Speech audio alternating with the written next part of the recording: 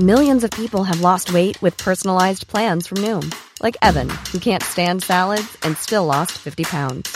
Salads generally for most people are the easy button, right? For me, that wasn't an option. I never really was a salad guy. That's just not who I am. But Noom worked for me. Get your personalized plan today at Noom.com.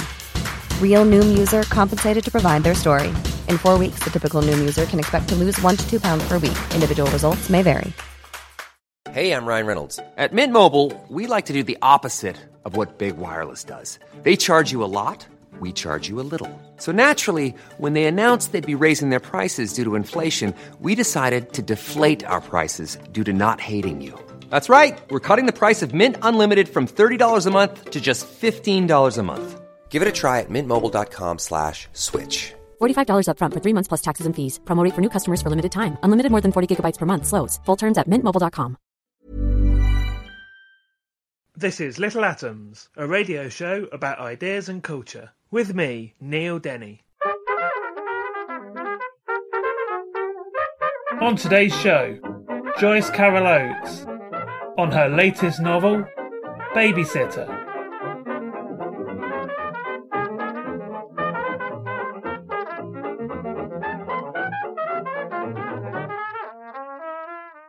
Joyce Carol Oates is a recipient of the National Book Critics Circle Lifetime Achievement Award, the National Book Award, the Penn Malamud Award, the LA Times Book Award, and the Jerusalem Prize. Her books include We Were the Mulvaneys, Blonde, Carthage, A Book of American Martyrs, Hazards of Time Travel, My Life as a Rat, and Night, Sleep, Death, the Stars. And she is a professor of humanities at Princeton University. And today we're going to be talking about Joyce's latest book, which is Babysitter. Joyce, welcome back to Little Atoms. Thank you. First of all, tell us how you would describe this novel. Well, The Babysitter is a novel that I first began writing in perhaps 1978 because I lived in the Detroit area and there was a serial killer who preyed upon young children at that time. So I was in the midst of an unfolding drama.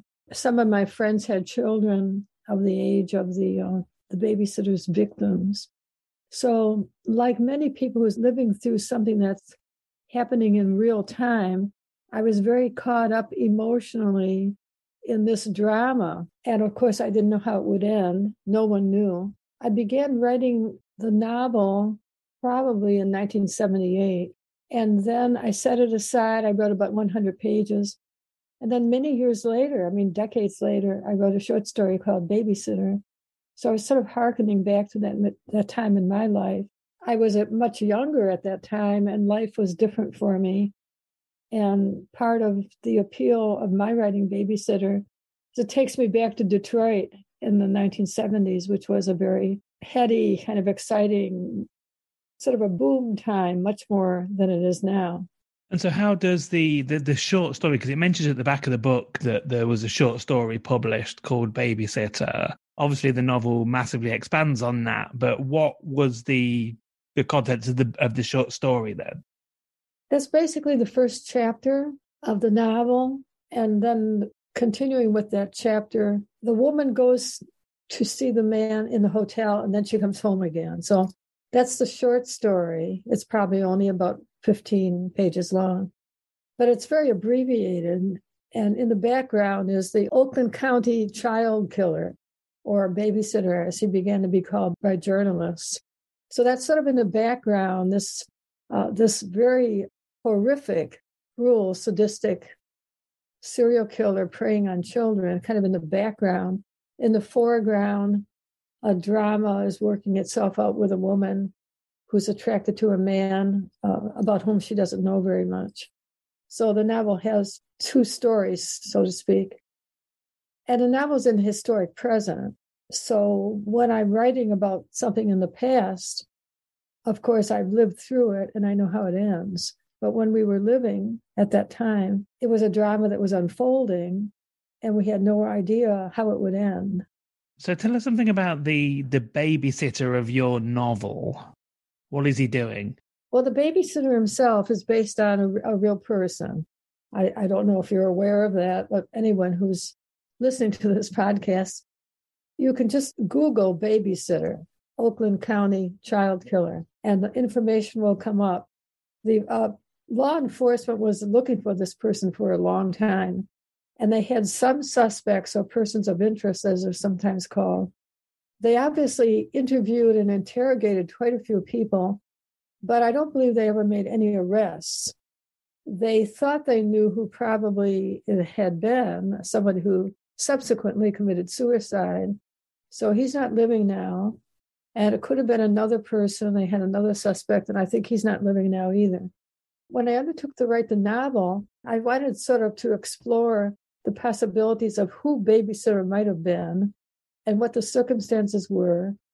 And it seemed to me that, as with Harvey Weinstein or Jeffrey Epstein, this pedophile would probably have had to be protected by people around him, or as we call it today, enabled.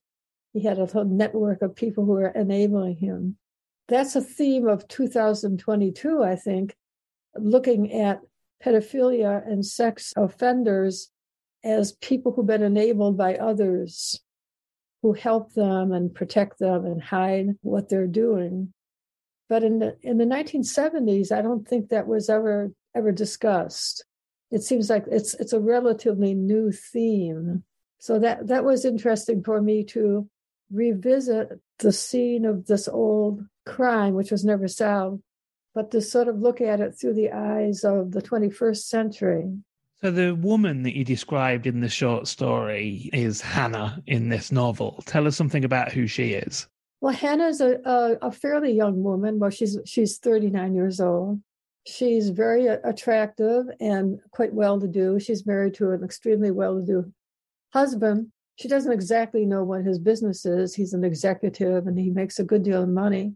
He's also from a wealthy family living in Grosse Pointe, a very famous wealthy suburb of Detroit. So she is a woman who has 2 children. As I say, she's very well-to-do, but she's feeling invisible. She doesn't feel that her husband really loves her any longer, except in a kind of companionable, routine way. And her children are very dependent on her, and they adore their mother, but they don't really know who she is. They adore their mother, and she's feeling that she is undefined. She looks at her calendar, and it's filled up with all these events like luncheons and dinners and meetings of friends of the library and art museum and different charitable organizations. But she doesn't feel that her soul or her spiritual or inner identity is really given any kind of existence. But I think we all feel like that once in a while.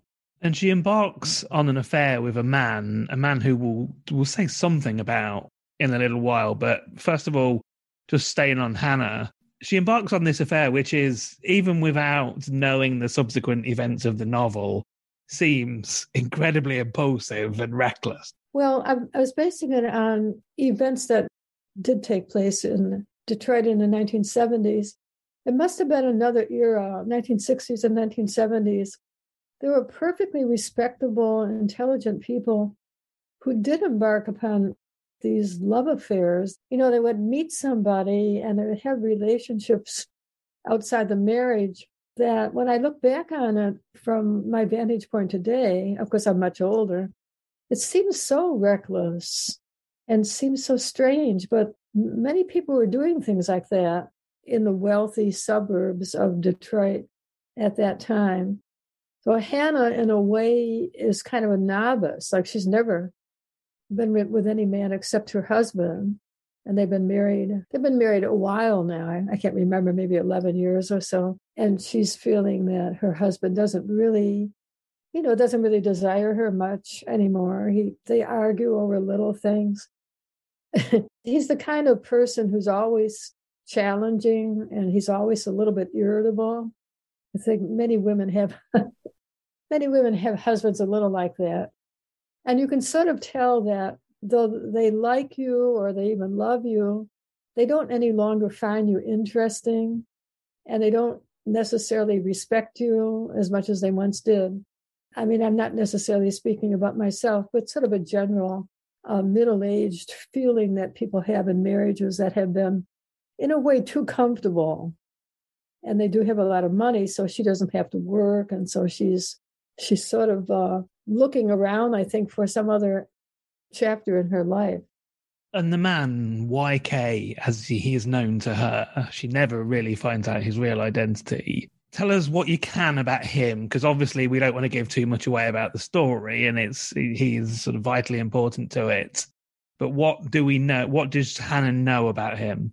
Well, I don't like to give too much away, because obviously when he reveals himself clearly and very baldly and boldly and kind of disrespectfully to her, I think most people, including in a way Hannah, they're not that surprised, like, is he serious about her?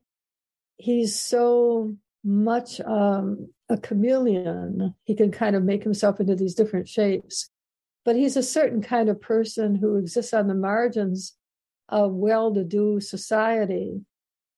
People like him facilitate things for other people.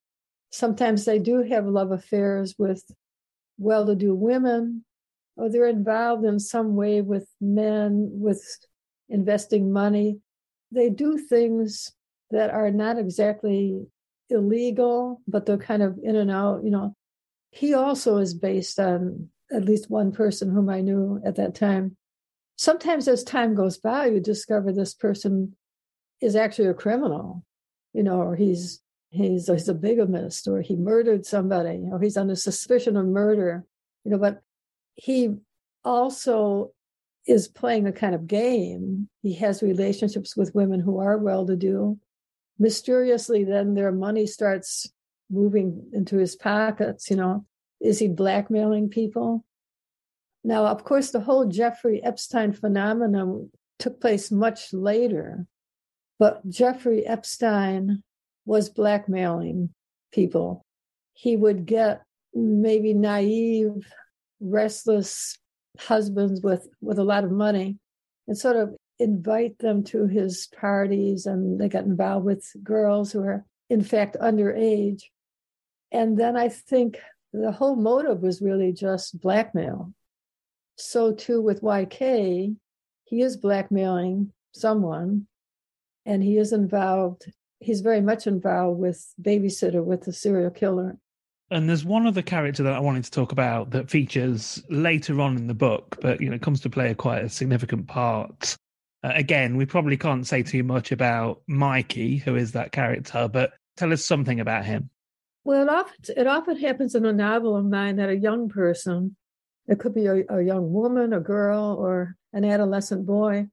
There's something about the age, I think, and the relative naivete, and even a kind of weird idealism of someone like Mikey, who is an orphan. He's like a street kid in Detroit. He's somebody he's not homeless. He does have employment, but he doesn't have much money, and he's at the margins of proper society. He could easily be a petty criminal. I wouldn't have thought of him as being a murderer, but he could also be a drug dealer. He's somebody who has to make his way. He never finished high school. Of course, he never went to college. He was an orphan. He was put into a Catholic boys' home for boys without any families. There are these children's homes in the United States. I don't know to what extent the Catholic Church is still supporting these homes, but in the past, there were many of them. And sometimes the children were orphans, and sometimes their mothers gave them up and couldn't, they were ill or drug addicts and couldn't take care of them. So Mikey is, he's in the employ of YK, and he gets involved with Hannah. Hey, I'm Ryan Reynolds. At Mint Mobile, we like to do the opposite of what Big Wireless does. They charge you a lot. We charge you a little. So naturally, when they announced they'd be raising their prices due to inflation, we decided to deflate our prices due to not hating you. That's right. We're cutting the price of Mint Unlimited from $30 a month to just $15 a month. Give it a try at mintmobile.com/switch. $45 up front for 3 months plus taxes and fees. Promo rate for new customers for limited time. Unlimited more than 40 gigabytes per month slows. Full terms at mintmobile.com. Hiring for your small business? If you're not looking for professionals on LinkedIn, you're looking in the wrong place. That's like looking for your car keys in a fish tank. LinkedIn helps you hire professionals you can't find anywhere else, even those who aren't actively searching for a new job but might be open to the perfect role. In a given month, over 70% of LinkedIn users don't even visit other leading job sites. So start looking in the right place. With LinkedIn, you can hire professionals like a professional. Post your free job on linkedin.com/spoken today. Hi, this is Paige from Giggly Squad, and I want to talk to you about Splash Refresher and my water intake. Okay, so you guys obviously know that I'm a hydrated girly, but sometimes when you drink that much water, it starts to just taste bland, and you're just like, I need something to spice it up. That's why I love Splash Refresher.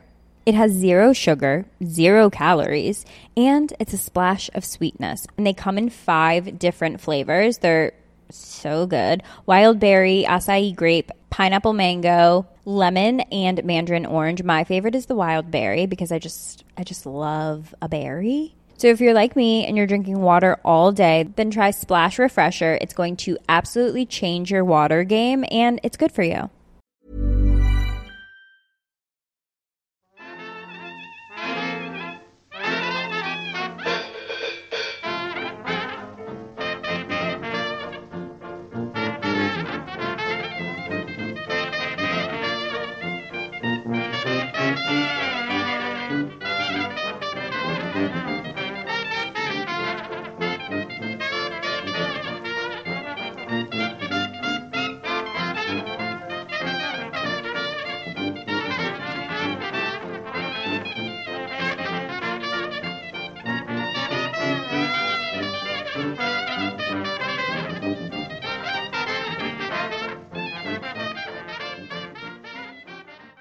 You're listening to Little Atoms. I'm Neil Denny. Today I'm talking to Joyce Carol Oates, and we're talking about her new novel, Babysitter. And Joyce, you mentioned the novel is set in Detroit in the late 70s, 1977, and you lived there yourself. And Detroit acts as another character, really, in this novel. The portrayal of it is so vivid. Tell us something about what the Detroit of 1977, how did 1977 find Detroit? Well, thank you for saying it's like a character. I do feel most of my settings in my novels and short stories the settings are like real, presences, a sort of palpable, kind of a spiritual dimension to landscape and cityscape, I think. Well, to me, Detroit is just, the memory is so vivid and it's so filled with energy. I think of myself driving on the expressways. Hannah spends a lot of time in her car. She's driving down to the inner city of Detroit, and she's going on the John Lodge Expressway, which doesn't mean anything to anybody except if you live in Detroit. So it's sort of you're moving along with all this traffic, and it's like thrumming, like the very pulse beat of the universe, this momentum and excitement, a stream like the river. And she's being borne along on it. Now, I wrote this novel, I have to say parenthetically, I wrote this novel during the pandemic. I think it was a very, very height of the pandemic, March 2020, when we had no idea there would ever be a vaccine. Our institutions here in the United States were shut down. In New York and New Jersey, where I live in New Jersey, everything was shut down. Universities closed, schools closed. We were told to stay in our houses. We were all in a state of acute anxiety. Now, I remember that, but now I'm not in that same state. I actually wrote an essay for the TLS about being in quarantine with a cat, with my cat, Xanchi. And so when I reread that essay that I wrote for the TLS, back maybe in April 2020, it's a very different mindset from what we have now. We were all really anxious, and many of us were insomniac, and we walked around. And I remember walking around the house and being unable to sit down for very long, like sit down for 5 minutes and then get up and walk away and do something else. So the novel was written during the height of that fraught, stressful interim, which probably lasted more than a year. Now, we all adjusted to it. we did adjust because human beings adjust to almost any environment. And so we got through it. But the tension in Babysitter, in the sense that something awful is probably going to happen, that you could die, you could turn the page of the novel and you're reading about somebody who has been garroted, who'd been murdered by Babysitter. I just felt it was a world. I mean, the world may still be the same way, but I just felt it was a world so fraught with fractures and interruptions and a collective fear and malaise. So at least in the United States, we were in quite a collective panic. The novel reflects that. It's in the present, historic present. It's not a story that says once upon a time. It's a story that's unfolding like a movie. So when you start reading it, you're caught up in this movie. 1977 Detroit is, as you said, it's something of a boom town. There's lots and lots of building going on in downtown. There's a whole new, a city that is basically really set apart for the well-to-do in the city, tall hotels and office buildings. You mentioned the freeways into the city, and like in a lot of places, this is something that's not just happened in Detroit, but in many cities. Los Angeles, I'm thinking of in particular. But these freeways were built deliberately, let's say, through existing historical Black neighborhoods, which obviously had like a massive effect on them. And this book it's filled with racial tension. There's a very fleeting mention of a character, Ezekiel Jones, who plays a pivotal part in the role, and then there's an extrajudicial murder by the Detroit police of this man. Tell us something about these tensions in the novel. Well, I lived through the civil disturbance in 1967 in Detroit, which is kind of carelessly called the Detroit Riot. You've probably heard of it. So I always wanted to examine the roots of that also. White people who lived in certain neighborhoods, like middle class or upper middle class neighborhoods in Detroit, really didn't have much idea of what was happening elsewhere in the city. And even at the time of the riot itself, and for days and weeks afterward, we were just fed a kind of tabloid news of, shootings and burnings, fires, and all sorts of sensational atrocities of different kinds. It was only really much later, John Hershey wrote a book, which was the Algiers Motel incident, I think. And that was serialized in the New Yorker. So that was some years later. So then when you read that, you saw, the riot was really caused by white police officers. Like, you don't really know that at the time. There's an eruption, like civil disorder and a riot, and people are terrified, and there's looting and burning. And you don't know what's going on until historians step in, or maybe journalists, investigative journalists. Well, the roots of that were many acts of harassment and brutality by the white police officers. That provoked the Black citizens to kind of uprise, rise up against them. But we didn't know that at the time. So it's a good example, I think, of how you can't really write or even understand anything when you're living through it, because you see the superficial, most sensational aspects. And of course, we're all frightened. There's a lot of paranoia, and racial animosities just feed upon paranoia and people not knowing what's really happening. Now, we're kind of reliving all that in the United States since the campaign in 2016, which was so incendiary and so racist. So we're still kind of enthralled to this paranoia. About 1/3 of the country is extremely conservative and regressive. I don't want to say that 1/3 of the country is racist, but they certainly are voting for racist politicians. And so we're going through a tremendous cataclysm, I think, really, since 2016. I don't really want to get into that. But a lot of the politics of today in America, 2022, are really sort of infused in Babysitter. I'm looking back and seeing the roots of that kind of racism where when there's something violent happens, like there's abductions and murders, the first thing that some people think of, oh, this is Black people, like this kind of instinctive xenophobia or paranoia, which is the root of racism, but it happens sort of fast with people. They're not reasoning. Now, Hannah is not like that. She actually is much more reasonable. And she says to her husband, well, why would a Black person be doing this, And he's not really listening to her. So Wes gets a gun, and his behavior is very, very typical of white persons in some parts of the United States. They just start buying guns.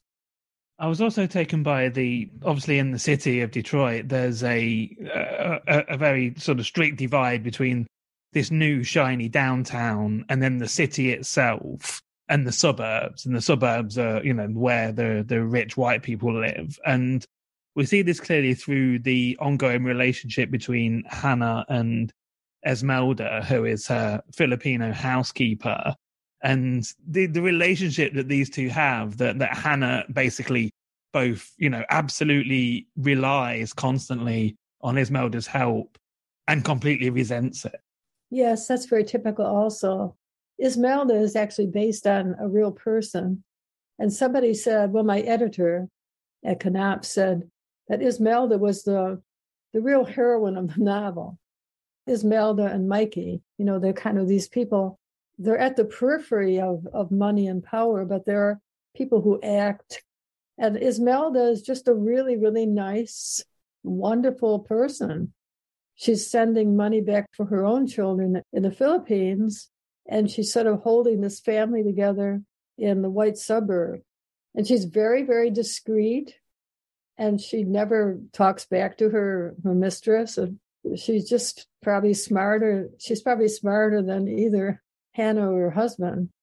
You mentioned Weinstein and Epstein, and obviously those guys were doing their thing for years and years and years until they were relatively recently uncovered, and we had the Me Too movement. And I think I lived through the 1970s as well, but I think a young person, perhaps a millennial reading this novel, will be amazed that Hannah repeatedly goes back to this man who assaults her repeatedly. And the book is soaked with that sort of 70s sexual violence and misogyny. And I just wanted to talk to you about having to write that, writing that sort of thing, how that was. Well, it's really hard to talk about. I think that behind much of what we do as writers, we are taking reckless risks.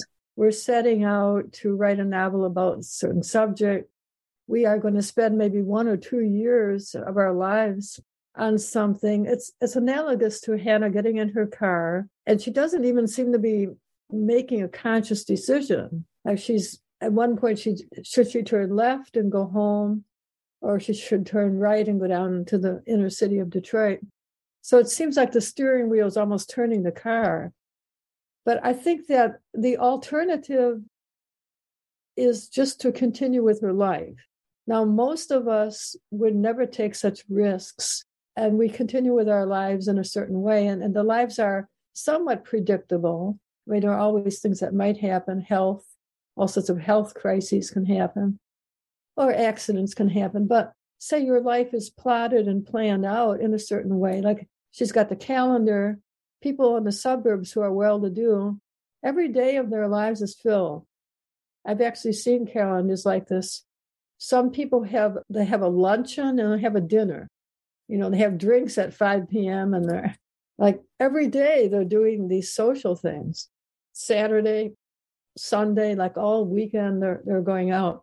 For a while, when my first husband, Ray Smith, and I lived in Detroit, we went to many of these events. And I remember how much people were drinking. We were relatively young. I was just in my 20s. So I was more like an observer, and I actually did not drink.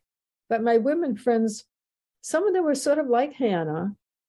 And there are other women in the novel. They're sort of like, it's hard to explain why they would do the things they did. Women whose husbands are multimillionaires and they live in really nice houses. They don't have to work and they don't even have to take care of their children. They belong to country clubs and they're doing things that take them out of the house. They do get involved with men, and the men represent some sort of adventure. I mean, many of us, I think, in an academic world, we just don't live that way. We're not that reckless. But when I set out to write a novel, and friends of mine write novels too, we are actually embarking upon a journey that could be reckless, could be heartbreaking. You may possibly never finish the novel, or it doesn't get published, or it's published but nobody likes it. Any kind of creative effort or project, that involves this recklessness too. So to finish off then, can I get you to read us a bit? Yes, why don't I read the first little tiny chapter, which is just like a paragraph, and then I read a couple pages of the second chapter. Chapter 1. She asks herself why. Because he touched her, just her wrist. A brush of his fingers, a sidelong glance. Because he'd asked, which one are you? Meaning, which man's wife? Because it was a time and a place when to be a woman, at least a woman who looked like her, was to be a man's wife. Second chapter, do not disturb. On the 61st floor of the hotel tower, he awaits her. No name for him that is likely to be a true name, very little about him that is likely to be true, enough for her to know him. She is the sole passenger in the elevator, which is a sleek glass cubicle rising rapidly and silently into the atrium as into the void.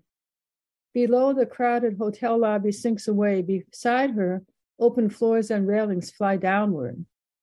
A sleek new way of elevating, so different from the larger, slower-moving, cumbersome elevators of her childhood. In elevators like these, you are your own operator. Her sleek Italian leather handbag she carries not slung from her right wrist as usual, but carried snug beneath her right arm and steadied and supported by her left hand, for it is perceptibly heavier than usual. Still, the handbag is so positioned that its gleaming brass label shines outward, Prada. By instinct unconscious, vanity's gesture, even on this day, Prada. Is this the final day of her life? Or is this the final day of a life? Of course, she has memorized the room number, 6183. Could be a tattoo at her wrist, his claim on her. Claim, doom. She's not a poet. She's not a person adroit or comfortable with words. Yet these words seem to her soothing, like smooth, cool stones laid over the shuttered eyes of the dead to bring them peace. His room, in fact, it's a suite, 2 spacious rooms overlooking the Detroit River, where he stays when he visits Detroit. Though it's possible he has different rooms for different visitors, she would not know this. He has never confided in her. At the 61st floor of the cubicle stops with a hiss and a mild jolt. The glass door slides open. She has no choice but to step out. Something has been decided. She has no choice. Gripping a handbag beneath her arm, has she no choice? Wondering, is he awaiting her near the elevator, eager for her arrival? She doesn't see anyone, in neither direction any human figure. You can still turn back, she thinks. If now, no one will know. So I've been talking to Joyce Carol Oates. We've been talking about her new novel, Babysitter, which is out now in the UK from 40 State. Joyce, thank you so much for taking the time to share it with me. Thank you. Sorry my kitty didn't get here. This episode of Little Atoms was produced, presented and edited by me, Neil Denny. Little Atoms is hosted by Acast and published by 89Up. The show is broadcast on Mondays and Saturdays on Resonance 104.4 FM. Thanks for listening.